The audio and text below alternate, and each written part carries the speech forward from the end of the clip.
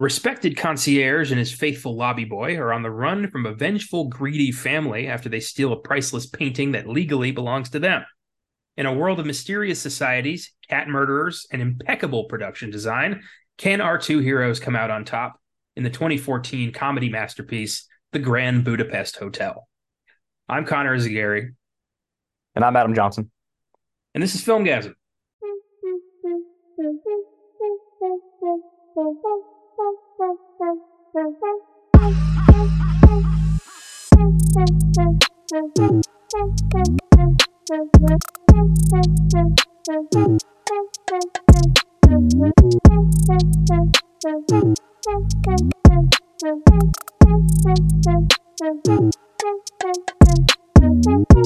Welcome to the Filmgasm podcast. Our best of the 2010s series continues with another tie, my number 4 and Adam's number 4, Wes Anderson's best film, arguably, The Grand Budapest Hotel.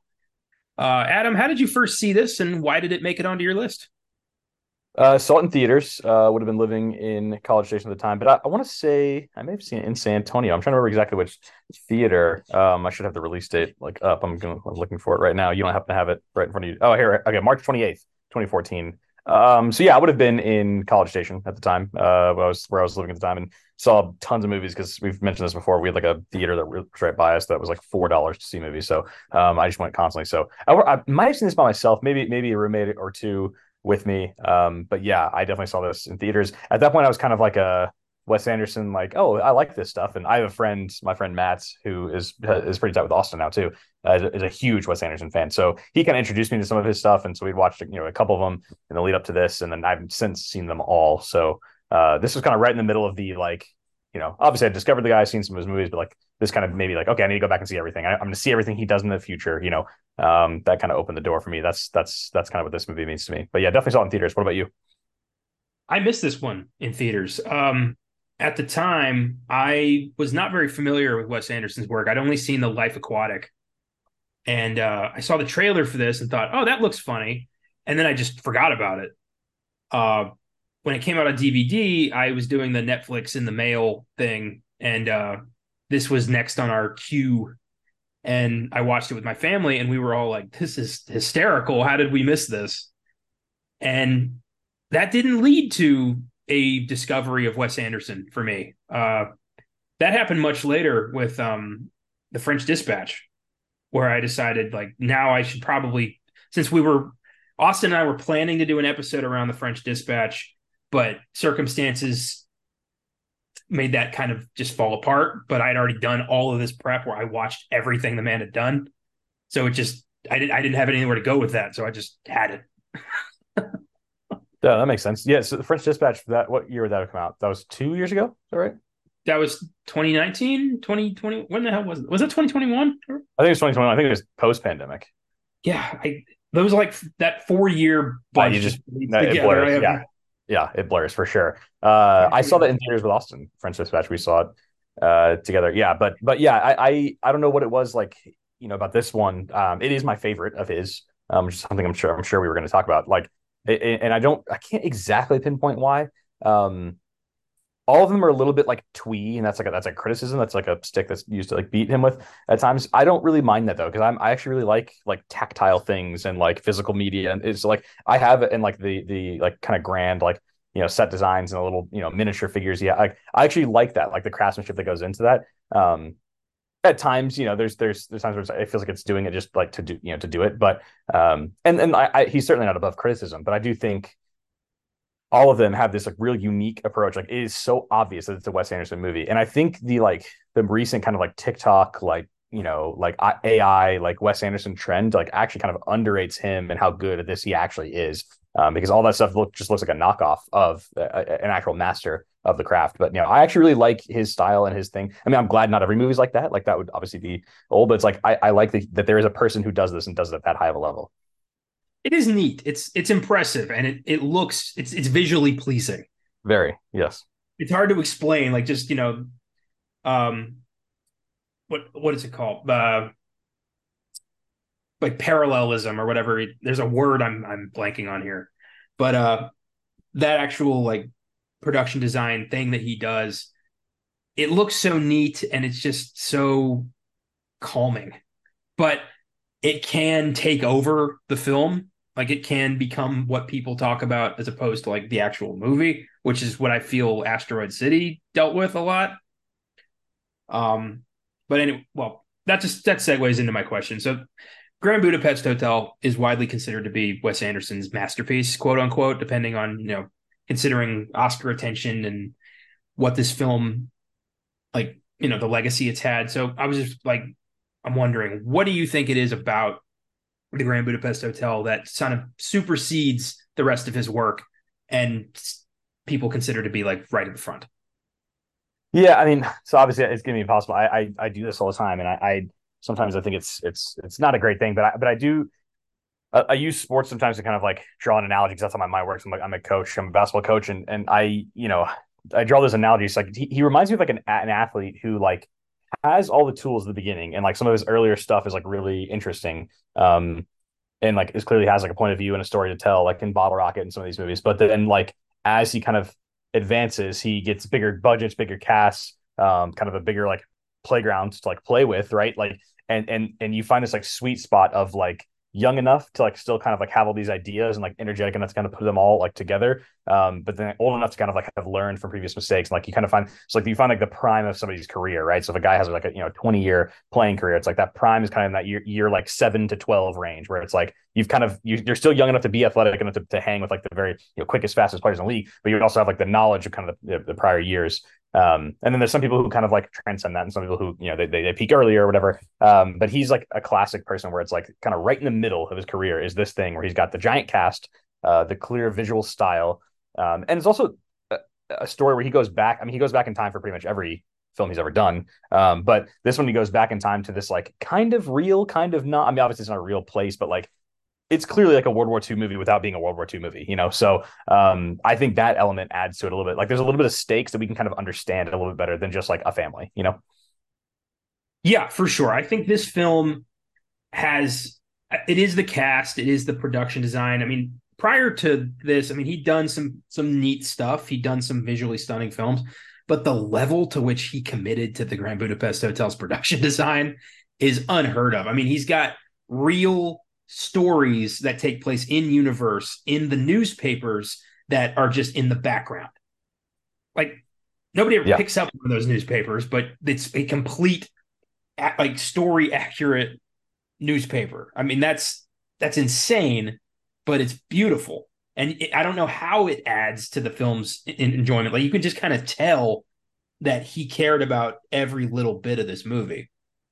And Oh yeah, no doubt about it. yeah, it's cool. Like I've never seen anything like that. And it is. I like that it's kind of like a World War II fantasy movie almost the way it plays out, and it's also like a bit of a heist movie and like a mystery. It's kind of everything. There's even some horror in here with Joplin. It's Yeah, yeah. it's everything.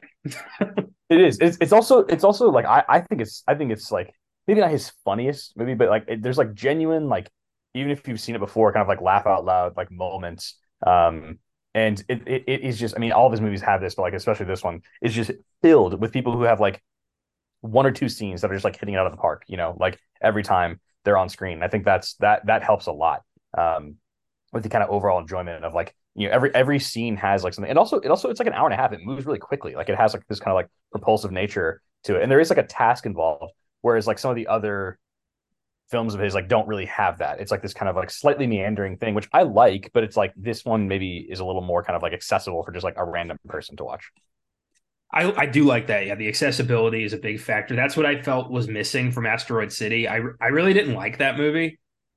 I felt like it had no point to it, and like the framing device was so bizarre and hard to get on board with, and I don't know. But Grand Budapest has an even more complex framing device, but not once am I like, I don't know, I don't get this. I'm Yeah, I don't, yeah, yeah. Well, I mean, it's living in a world and a story that like we're getting a different perspective of, but it's like a story like somewhat told before. It's like kind of vaguely Central European country like in the midst of like war and like uncertainty in the 30s. We've seen versions of that. This one was just like his version. So I think that's pretty cool. But yeah, I was just kind of looking at like some of his previous movies when we were talking there about like the budgets and like this one. So Fantastic Mr. Fox, partly because it obviously it's like what it requires to make that kind of movie is a huge budget. That took about 40 million to make. But like of his live action stuff, Grand Budapest was kind of the biggest jump. So it was a $25 million budget for the movie. So whereas like, Royal Tenenbaums was like 21, and then like Rushmore was like 9 million, so it's like these are pretty like, indie, like low budget movies, but there was a bit of a jump to Grand Budapest Hotel from his other kind of live action stuff before that. And then since then he's kind of hovered around that price or even gone up a little bit. So you are seeing kind of like this like little moment where it's like, I remember like as this movie was coming out, it's like, oh, he was a brand name. Like, oh, it's a Wes Anderson movie. Like among movie people, like this is, we're going to see a Wes Anderson movie, and that people understand what that means. Whereas I'm not sure that was happening necessarily with Royal Tenenbaums. Yeah, that whole concept pretty much got cemented with Grand Budapest, I think. Yeah. And then retroactively, everyone just kind of accepted that with the rest of his work, even though some of it, like Bottle Rocket and Rushmore, don't necessarily have that style yet. Not yet. But no.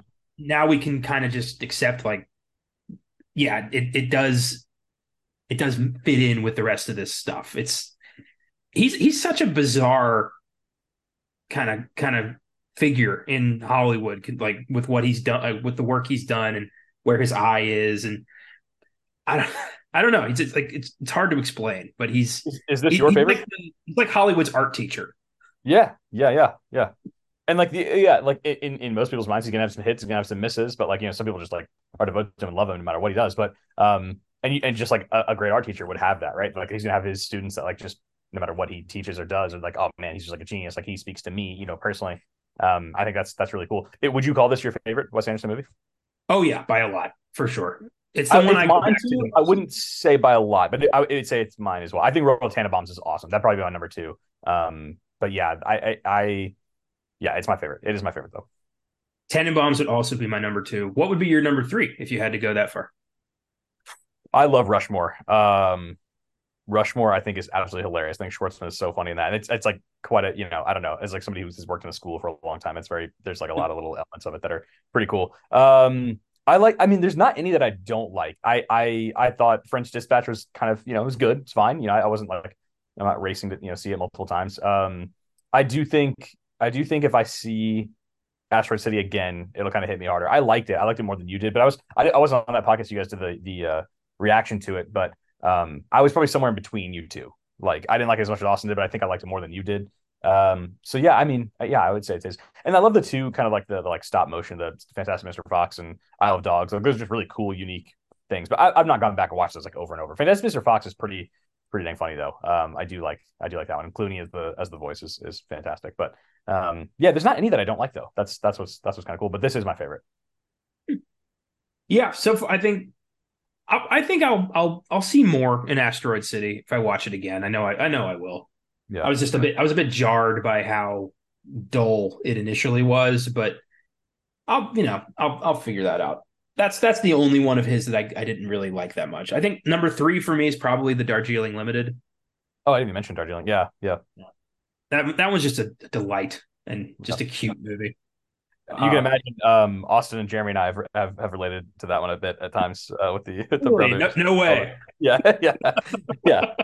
That's definitely one that we've talked about and understand from a certain perspective. So yeah, for sure. I'm glad I have. He's a director who is worth watching all of his work. Everything has something to take away from that anybody can pretty much enjoy.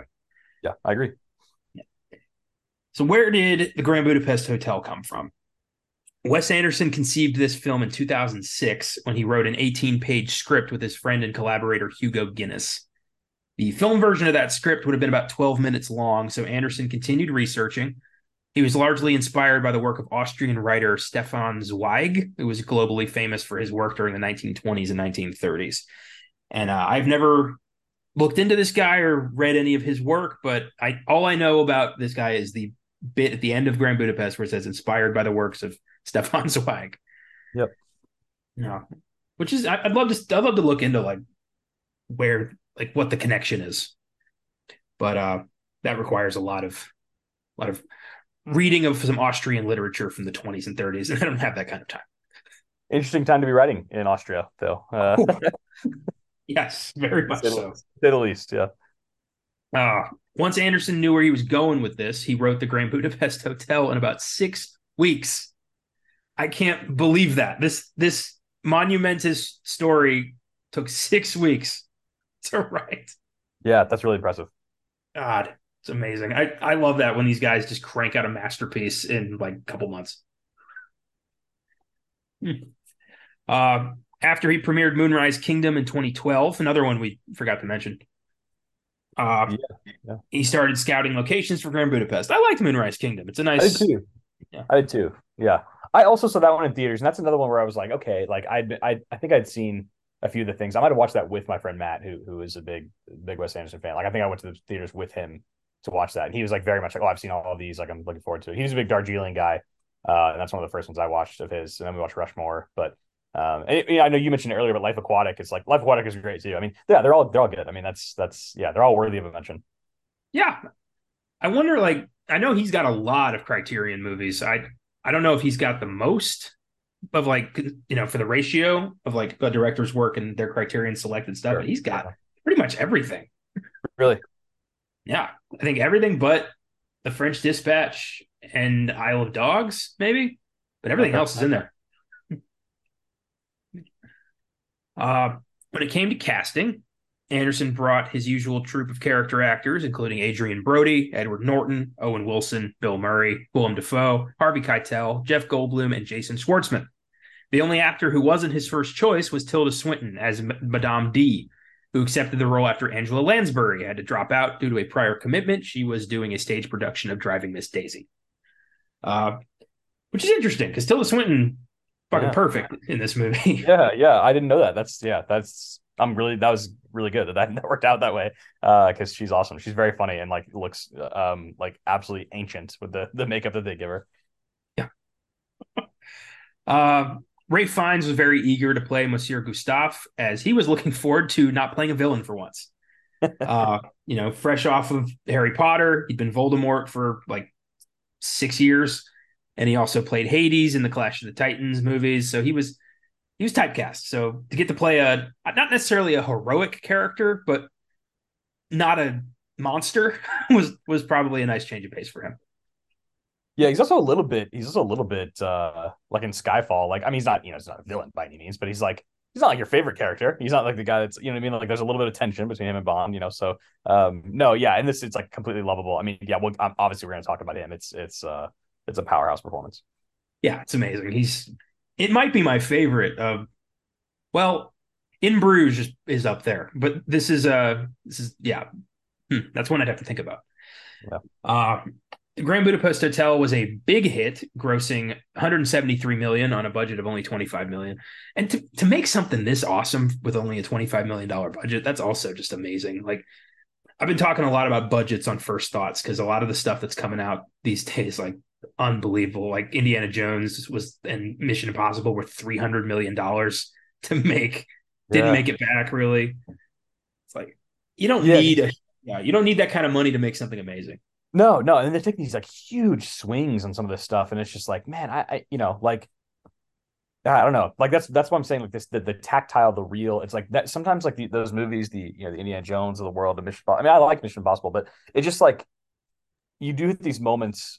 Mission Impossible shouldn't belong in this because it's obviously like a stunt movie, and he does a lot of the stunts, but like where it's just like these crazy CGI, like over the top, like the last few Marvel movies. I'm just like I find it just like so boring. I'm just like I can't even like it all just is the same thing. It's just like a blur of just like the same kind of like CGI nonsense. And it's like so clear the actors are like not together or not acting in real life. It's just like a green screen. Like that's why I do appreciate like I settled in last night to watch this movie. And it's like, oh, these people are there. They made that table. They made that piece of fabric. They made that wall. Like, you know what I mean? They made that little door the way the guy walks through. Like, I just think like all of that is like so much more impressive. And it holds my attention way more than like these just kind of nonsense CGI movies that I've been pretty out on this year. Yeah, I joke around about it, and I literally just talked about this. Caleb and I just recorded a First Thoughts on Talk to Me not 2 hours ago, Okay. and I brought up the like we started talking about this exact thing, and it really is. It's cliche and it's goofy, but love really is the secret ingredient. to film. Like when you make something that you care about, the audience is gonna tell. They're gonna respond to that. But when you For just sure. crank out a CGI stroke fest that's 2.5 hours long and means nothing to nobody, we're gonna respond to that too. Yeah. It's yeah. And it's not like, I mean, they're not like they're all bad. It's just like I just have a total like I leave them and like I just shrug. I'm just like, whatever. Like I'm never gonna think Yeah. about that again. I'm never gonna, you know what I mean? It's just like whatever. Like that just meant absolutely nothing to me. Like I have no emotional attachment to this stuff. It's just like, like okay. Like it's not, again, not bad. Like whatever. And that's the other thing too. This is not necessarily the CGI house's fault, but they're so backed up with so much like content, so many kind of like high budget movies that it does look worse. Like it looks worse than it did 7 years ago, some of the CGI in some of these movies, particularly the Marvel ones. And I'm just kind of like, okay, like we've moved backwards in this thing that like already was kind of annoying, like the CGI fest, but now it's like even worse. It doesn't even like look that great. So it's like I just, it's like this double whammy of just kind of like shrug for me. Well, I've noticed also that, especially lately with a lot of this stuff, they tend to take their audience for granted. Now they just assume like, you're going to show up, you're going to see it. So why should we put, any more effort into it than we have to? And I felt that with Indiana Jones big time. I felt that with even Haunted Mansion, which just came out. Like it was good, but it was also like, am I gonna watch this again? Probably not. Whereas like Talk to Me, I definitely plan to watch that again. That was a low budget Australian horror film that was really really good. Uh, so yeah, it's just I like that Wes Anderson commits to a real set, real production, real actors, original story. So I do appreciate that. I've started to really not respond to blockbusters anymore. I'm just I can you can see what's going to happen a mile away. There's just Mhm. I'm losing interest, which sucks, but I'm evolving. Hey, well, and also, I mean, that's not necessarily, I mean, that is, a bit of an evolution on your part, but also like a sign of the blockbusters aren't as good, like it's like, indie films have kind of like sustained this like high level of quality, whereas like a lot of the blockbuster films aren't as good. Like what's, I'm trying to think of just a random like 90s or 2000s kind of blockbuster movie. It's just like, I mean, I guess like that kind of like middle wave of like the Marvel movies. Like I'm like out on Marvel completely. Like I mean, I didn't never really enjoyed them, but like Endgame, Black Panther, like those are, I mean, like achievements in filmmaking. Like they're incredible achievements in filmmaking, even though I'm not even like a huge Marvel fan. But like what they've offered up recently is just like nowhere even close to that stuff. Like it's just not even close. And so we're in this like weird kind of like, I mean, Top Gun Maverick last year, I guess that's like a classic kind of event, like blockbuster filmmaking that I thought was very good. But yeah, it is like it does feel a little bit just kind of like yeah, just like we're in this like weird lull with a lot of that stuff, and that's okay. That's okay because, but I just hope there's room for other stuff. The Barbie Oppenheimer thing was a really cool. Like I'm sure you guys have talked about that a little bit, but like I saw both of them back to back. I haven't been able to talk about it on any podcast here on Filmgasm. That was a cool moment, like for movies, right? To have that like weekend where like everybody's going to see these two movies. And I felt very differently about each one. I don't know if we want to give our thoughts here. Have you did y'all do y'all did an Oppenheimer one? Have you done a Barbie one? We did a Barbie one. My partner for Oppenheimer got sick, so we weren't able to do that one. Or did I have that? Okay, I had that flip. You did a Barbie, not an Oppenheimer. Okay. Have you seen Oppenheimer? I have. I thought it was amazing. I did too. I was like damn near 5-star movie. Yeah, it's like that was absolutely incredible, and I do not hand those out very very easily. So, and that's when it's like, despite it being 3 hours, like I will definitely try to see again. I might even try to do IMAX, this week. And that's really cool. That's a big budget, high concept, like blockbuster movie that was like pulled off. It's 3 hours long. About a physicist in the 1940s and 50s. Like, that's like, that shouldn't really work, but it does because of like the high content, the really the craftsmanship of it. But again, not that much CGI, right? It felt very real. It felt very practical. And I think that's something, we can kind of tie back to, the Wes Anderson part too. Like the tactile nature of his films is just like such a huge part of it to me. Well, and also Barbie and Oppenheimer had auteur directors with a clear vision who were making a film Definitely. of their own, not dictated by the studio, and Greta Gerwig and Christopher Nolan. Whereas a lot Definitely. of these blockbusters are just, work for hires for people who, Yes. sign a 3-4 picture deal with Disney. Yeah. So that also comes into play for sure. Yeah. It's clear that Greta. I mean, both of them, but like, yeah, it's like that could have been riddled with like someone being over her shoulder, like, nope, this is what it's gonna be, this is what it's gonna be. But they gave her the freedom to do it, and she made her movie. No, it's not like my favorite movie of all time, but it's like I'm so glad they let her make her movie because I love her. And I hope she just continues making like really cool movies. Like she's just such a unique voice. I really like kind of like what she brings to the table. Yeah, for sure. I thought Barbie was great. I thought it was hilarious. So yeah, okay, you actually liked it quite a bit, didn't you? So I mean, I I liked it. I was just kind of like, I don't think I'll ever see this again. I do like not worry or whatever, but like the marketing of it, it's definitely a different movie than most people think, right? So you and I are like really plugged into kind of the movie world, so we probably knew kind of what it was going in. But like, I'll have like kids that I work with, and a lot of girls too, like, and they were kind of like disappointed because like, oh, I kind of hoped it was like a little funnier and a little bit more like kind of for me, and not like preachy is the wrong word because it's not preachy, but I think it clearly has a message. It clearly has a point of view. I mean, that's there's no doubt about that. But it is pretty heavy handed, like with the message, and I don't like that didn't bother me at all. But I can see why if you didn't really know that going in, like that'd be like, oh, okay, like this is like way different than I thought, and so I can see why you'd be disappointed. That is fair. You hear a movie's being made about Barbie, and you think like, oh, this is going to be like the girl version of like Transformers or GI Joe, Mm-hmm. but you put Greta Gerwig behind the camera and you give her and Noah Baumbach the script. You got to be prepared for some social justice. Yeah. Which is again, I didn't mind at all. Yeah, I thought it was really cool that they could like use Barbie as like a way to kind of like put these like this kind of like message in there. It was pretty heavy handed at times though, and there were times where I was kind of okay, like it didn't perfectly straddle the line of like okay, let's be a comedy or let's be like a like a social commentary. It did miss the mark a couple times for me on like that straddling that line. But like there's a part of me that kind of like wishes it would have just been like a little bit more of one or the other. Like it'd be even harder on the social commentary side, or like be a little bit funnier. And I think it just didn't really. So it just kind of like never quite worked me. I also saw it immediately after Oppenheimer, which was like this thought provoking, like just massive film. So it was like okay, I actually kind of wish I would have had a day in between. I maybe would have enjoyed Barbie a little bit more, but I was like still thinking about Oppenheimer so much that and was so like kind of blown away by it. I was like, I mean, it was like walk out of the movie, walk right next door into the next one, and like the like last trailer was playing. So it was like I had no time in between, to even figure it out. So yeah, that was my experience with it. But that's neither here I nor there. don't. Yeah, I don't think that's the right way to watch that. I mean, that's what 5 hours of just Yeah. two very competing visions. Yes. That's yeah. I had like a 3 day period between the movies, which was Mhm. fine. I could think through Oppenheimer and then I could prepare for Barbie. Yeah, and in hindsight, I almost wish I would have seen them in reverse order. Mm. If I was gonna do them, I thought about like, okay, Oppenheimer's gonna be so intense, Barbie will be like the palate cleanser. But then I was like, like that's not really a palate cleanser. Like it's not that, what I mean? It's not that light. It's like I almost wish I would have done it in reverse. And then I could have just kept thinking about Oppenheimer as I went home, like and the bar would have been the fun, like, oh yeah, that was cool. Like, good message at times, like that's great. But like kind of leave it at that. I definitely will see Oppenheimer again. I'm not sure I'll watch Barbie again unless it's like somebody has it on. Like I'm not gonna like seek it out to go see it again. You know what I mean? It was fine. Yeah, it's crazy that we had like a movie about painful existential dread, and we also had Oppenheimer. Yes.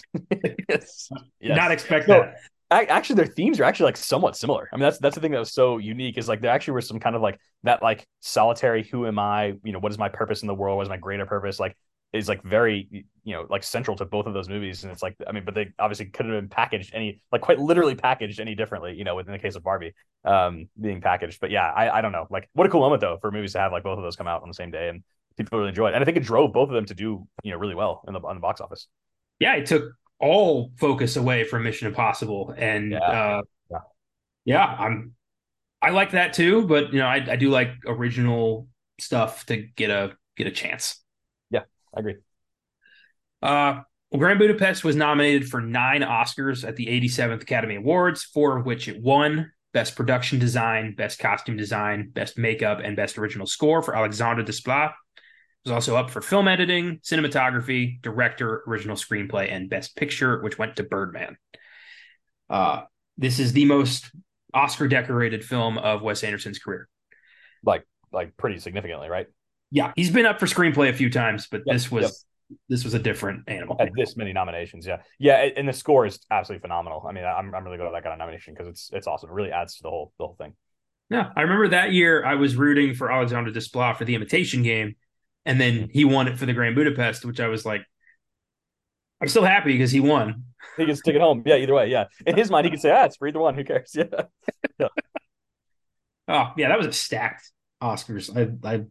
I love pretty much all of those movies. Yeah. I agree. The Grand Budapest Hotel has an IMDb score of 8.1, Rotten Tomatoes score of 92%, audience score of 86%. Critics' consensus reads typically stylish but deceptively thoughtful. The Grand Budapest Hotel finds Wes Anderson once again using ornate visual environments to explore deeply emotional ideas. Very true. It's currently streaming on Hulu if you want to watch it there. Ah, yeah. With that, let's give this film some awards. Let's do it. So first up, best line of the film. I didn't know if you're going to start with this one because there's so many. I'm going to let you go first on this one though because I have two just in case you picked the one that I picked. Okay, yeah, Austin and I did this on Oscar Sunday about a year ago. I do not remember what I picked, so I don't know if I'm repeating myself or if I've changed a little bit. But my line is from Gustav when they're on the train on their way, like after being assaulted by Edward Norton's goons, and Gustav tries to explain life and just kind of gives up.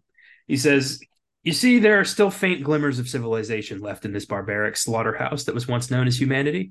Indeed, that's what we provide in our own modest, humble, insignificant." Fuck it. Beautiful. That's just him and Zero in the car at that point, in the little train car at that point, right? Yeah. Yeah. No, that he's that, just like, fuck it, I don't care anymore.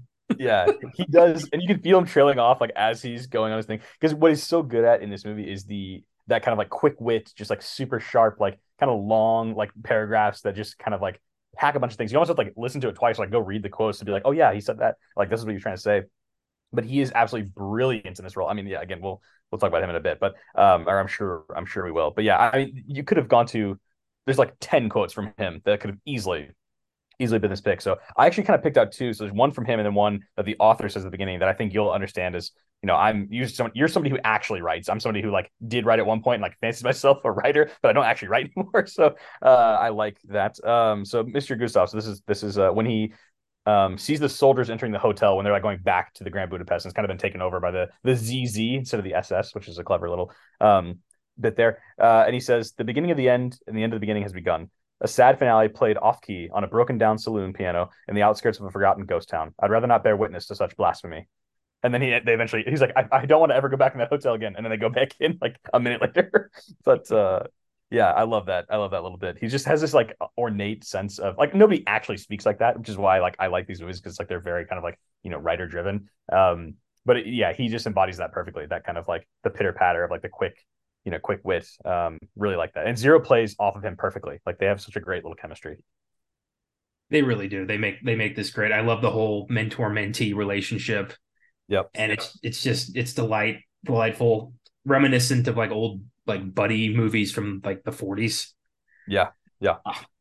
So my other ones. This is from the author, which is Tom Wilkinson's character at the very beginning of the movie. And he says, "It is an extremely common mistake. People think the writer's imagination is always at work, that he's constantly inventing an endless supply of incidents and episodes, that he simply dreams up his stories out of thin air. In point of fact, the opposite is true. Once the public knows you're a writer, they bring the characters and events to you. And as long as you maintain your ability to look and carefully listen, these stories will continue to." And then the little kids start shooting with the little pop gun or whatever.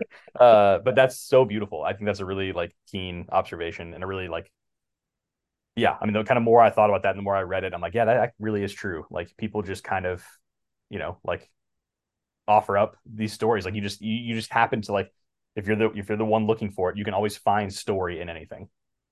It's true. It's true. And it's neat. It's a great moment when that happens. I've had that happen for a couple of things I've written came out of circumstances that I just kind of stumbled into or were brought to my attention. And those are the strangest situations. Yeah. Because I mean, you can always tell when you're in a situation that is outside your norm, and I think those are the moments where you should pay the most attention, because whether it goes good or bad, you're gonna learn something, and I strive for those moments. Yeah, that's beautiful. I like that. Yeah, I love writer centric shit because I get to be like, that's not my process, or that is my process. It's fun. A line I almost went with was when Gustav is confronting Serge in the confessional, and he just like has a panic attack. It's like, this has been a complete fucking nightmare. Yeah. I love the random bits of just like vulgar swearing that just pop into this movie. Like it's so out of place, but it works every time. Yeah, it's actually it's is it well, I guess they've been R since there has a couple that have been R since then, but his earlier ones are not don't get an R rating, but this one does. Yeah, I think for language, I don't think there Yeah. was any nudity in this one. There was in the French Dispatch, Yeah, but was I'm trying to think if there's anything like any like just male, like kind of quick. Oh, well, there's that painting. There's the painting that he replaces oh Boy with Apple with. Yeah. Like the two women on the painting. yeah, ugly fucking painting. Yeah. Uh, Boy with Apple. wow, I love that. I was reading Oh, into he there's a quote with Boy with Apple that I almost chose. had, Keep going. I'm gonna see if I can find it because I'll read it. It's worth a read. well, I was reading that like Wes Anderson employed like some very talented artists to create the painting. Like he meticulously had like somebody create Boy with Apple. And I love that. Like that's a real painting that a real artist made that I would I bet he's got hanging up in his like summer home in Oh, for France. sure. For sure. If there's a print of it, I would absolutely like put that up. And that's just like that'd be, I mean, because anybody who ever came into my place and like knew it, that'd be such an awesome like conversation starter, you know? It's like, oh, what a nice Van Hoytel. Yeah. Yeah. Then, well, that would be, if they knew the artist, that'd be, yeah, it's like, okay, we got a super fan here. Like, we're going to be friends. Oh, fantastic. Uh Oh, here it yeah. is. Here it is. I found it. Okay. Regarding Boy with Apple. So this is when they get back on the train car when they actually have the painting. And he says, I'll never part with it. It reminded me of her. It will remind me of her always. Or it reminded her of me. It will remind me of her always. I'll die with this picture above my bed. See the resemblance? And Zero goes, oh, yes. And then just a minute later, actually, we should sell it sooner rather than later. Love that. Oh, so good. He's such a hilarious, constantly thinking of the next scheme kind of character, and I love the guy. Ah, great. Let's talk about this crazy score with best music moment. What do you got?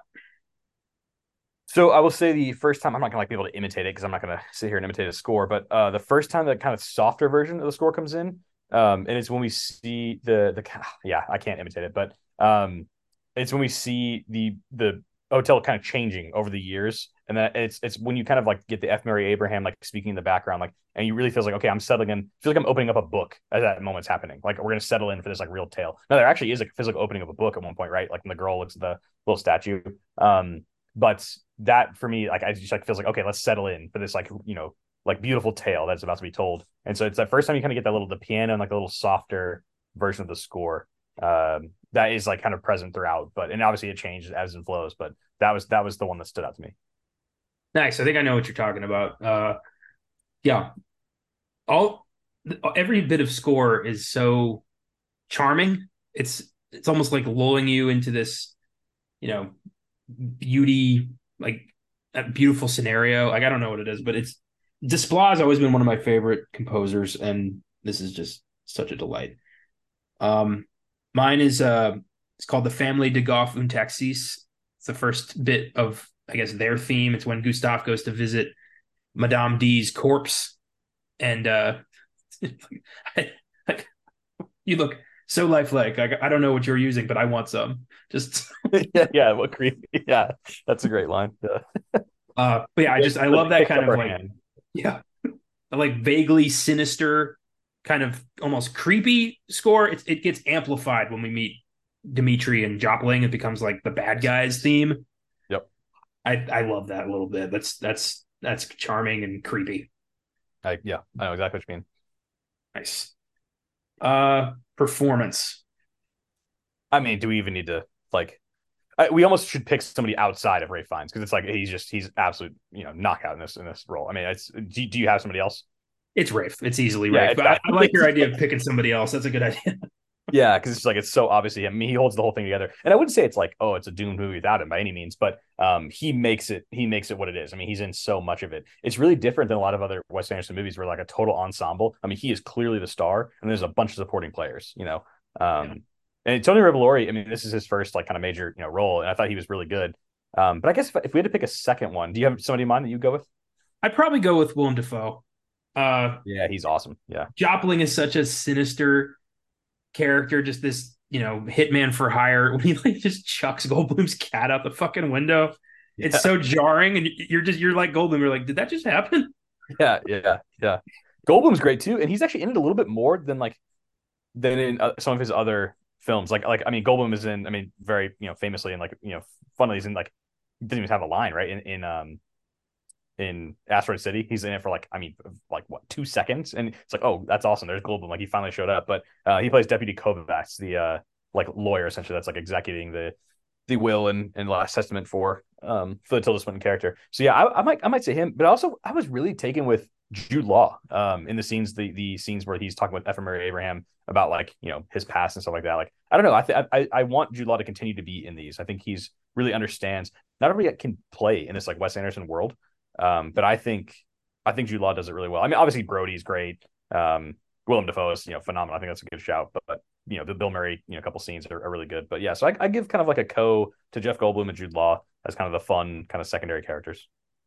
Jude Law is interesting because it is you don't see a lot of like listeners in film because Law is pretty much just there to absorb Yep. Abraham's story, and he plays captivated so well. Like you could just tell that like it's all he's doing is focusing. Yep. Yep.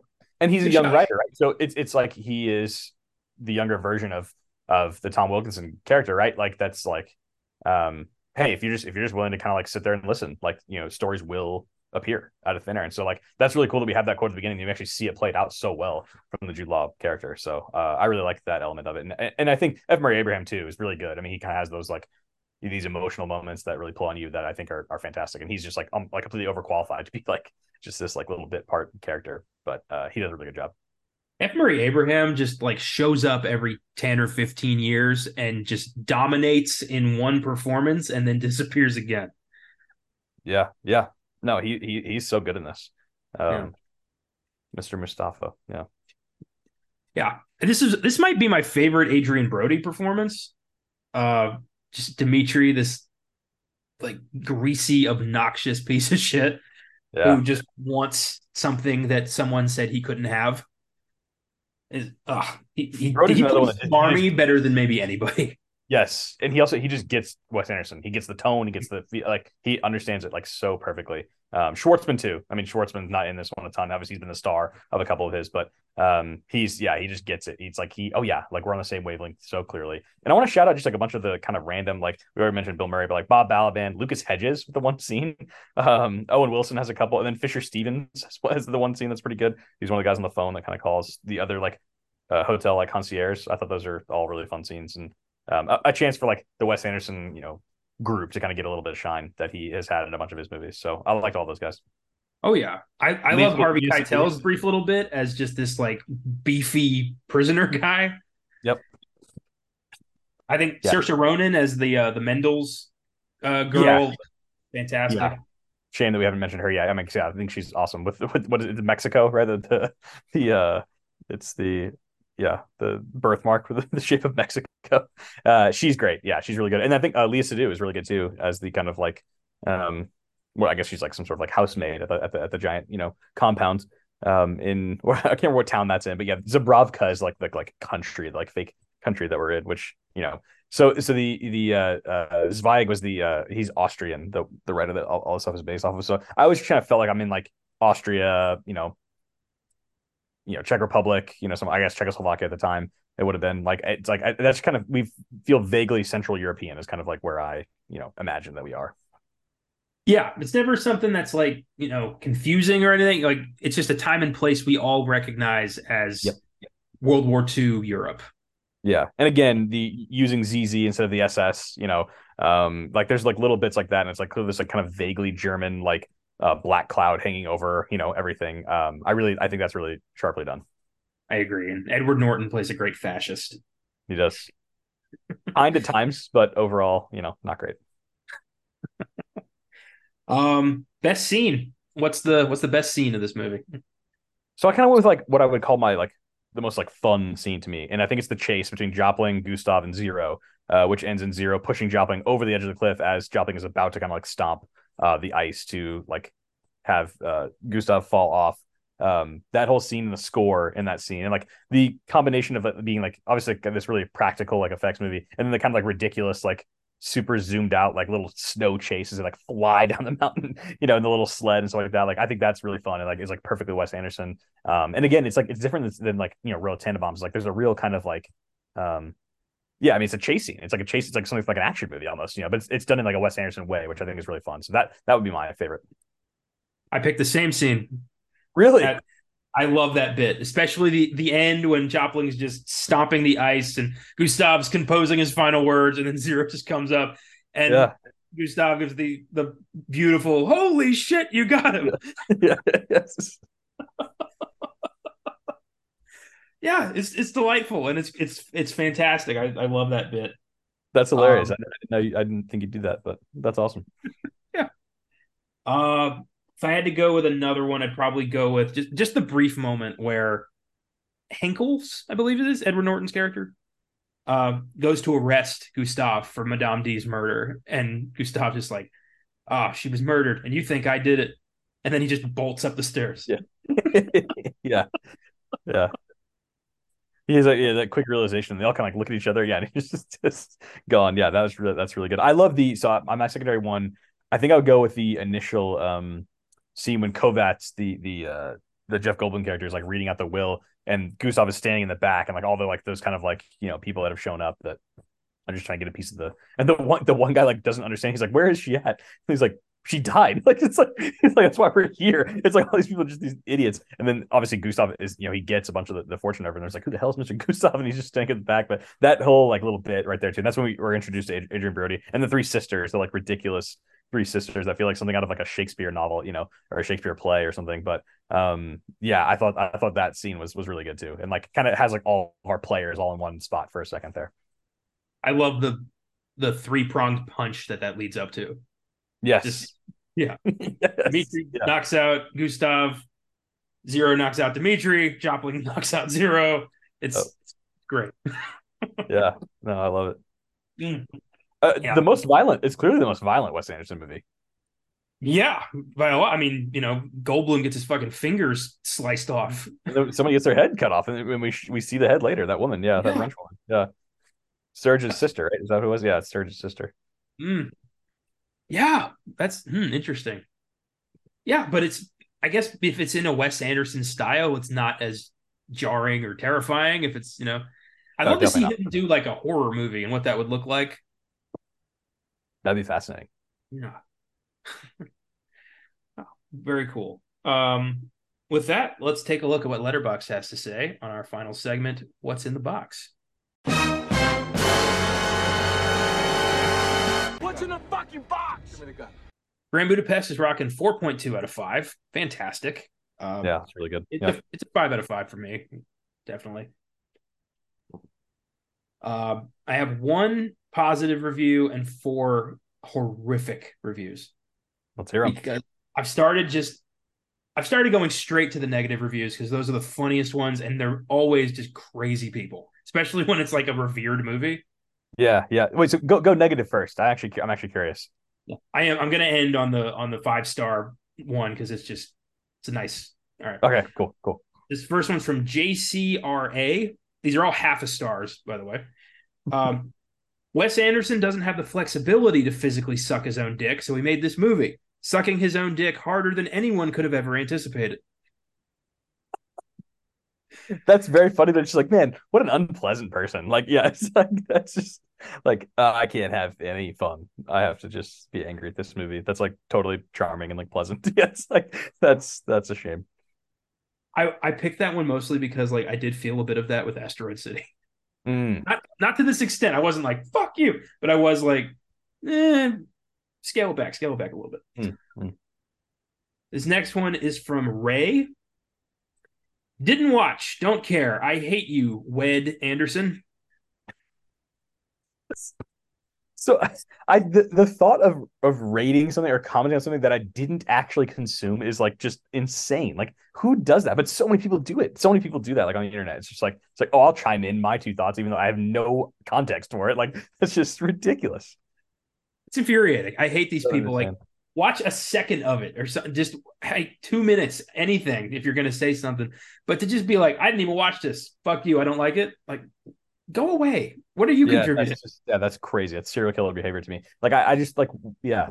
Like it's so easy for me to be like, oh yeah, I didn't see it. Like I don't have an opinion, or like I don't know enough about that topic to like speak on it. It's like that's so easy for me to say, but I guess it's just not for some people. Some people, it's a real problem for a lot of people. They cannot admit that they don't know what they're talking about. They Yeah, have to yeah. have an opinion on everything instead of just saying like, I don't know, I'll go find out.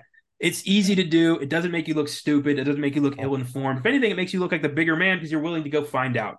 Yeah, yeah, I agree. Uh, Crazy. I know. Yeah. This is from Norm Cleveland Jr. I'm getting real tired of this Wes Anderson guy. Yeah, I don't care for Wes Anderson either, but I like Wes Anderson. Yeah. Somewhere there's a guy named Wes Anderson who's just like, dude, what the hell? Like, I'm just like, like, I was trying to think of just like some random job. What's funny? The first job I thought of was blacksmith. Like, nobody does that anymore. But yeah, carpenter. I don't know. Yeah, this guy's just like an accountant. Yeah, Wes Anderson, the accountant. It's like, dude, what the hell? I didn't do anything.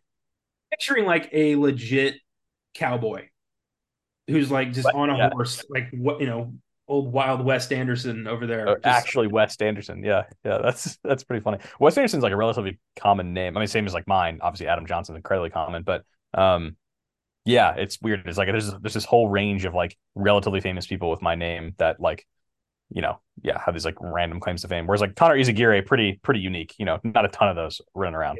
if I stumble onto another Connor Izagirre, there's a good to fair chance he's from another dimension, and I have to help him get home. Yeah. It's a different. It's a Spider-Verse, yeah, it's a situation, yeah, for sure. This is from Loden. Okay. Dear Wes Anderson fans, if you love symmetry so much, go watch a fucking triangle. And symmetry is the word I was trying to think of earlier, by the way. That's pretty funny. Yeah. But I love that. Go watch a fucking triangle. That's pretty funny. I'll give it to him. That's pretty good. That's such a weird insult to throw. Like, oh yeah, why don't you go watch a fucking triangle, asshole? Like, how dare you like this visual medium? Yeah. the things that trigger some people, like fuck shapes and their finely tuned corners. Jesus Christ. Okay. And this last one is from Houston Coley, 5 stars. A movie about a girl who reads a book about a man who hears a story about a lobby boy who meets a man who runs a hotel for which the story, the book, and the movies are named for. I like it.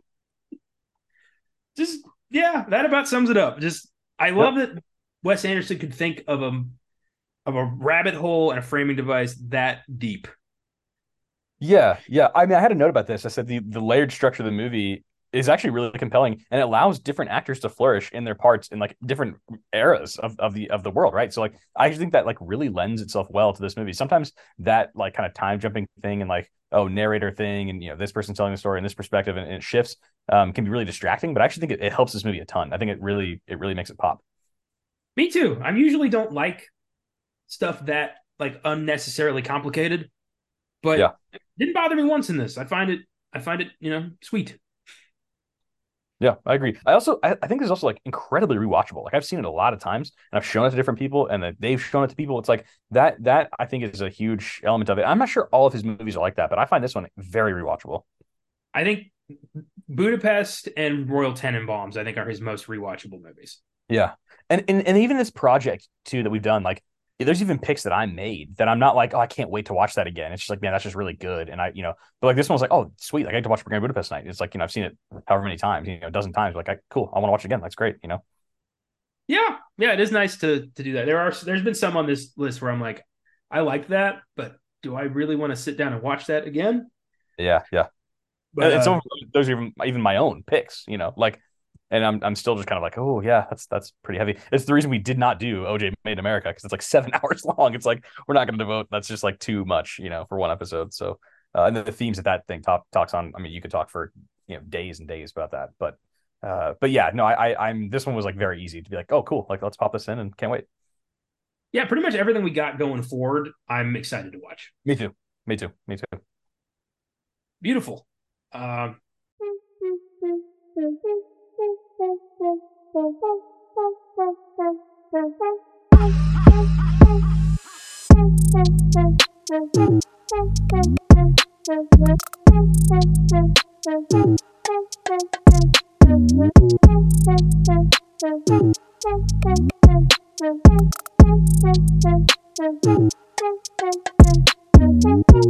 Next week, our series continues with Adam's number 3, Spike Jonze's 2013 sci-fi romantic drama, Her, starring Joaquin Phoenix, Scarlett Johansson, and Amy Adams. A poignant insight into the nature of love and what it means to be human. It's going to be very exciting. I haven't seen this in like 6-7 years. I'm psyched. Yeah, that one I'm imagining we'll probably talk about some stuff, like some real life stuff a little bit more than we did with Grand Budapest. While, is not this empty emotional movie. It's a pretty straightforward tale that has like a beginning, middle, and end. It's fun and can cause you to think about some things that are outside of that world. But Her is like that is the movie, right? It's like it's making you confront and think about things in a very unique way. I cannot wait to talk about that one with you guys because I'm sure it'll get deep, as we are wont to do at times. Oh yes, indeed. In the meantime, keep your hands off my lobby boy. Take it easy. Keep watching movies, and we'll see you next time.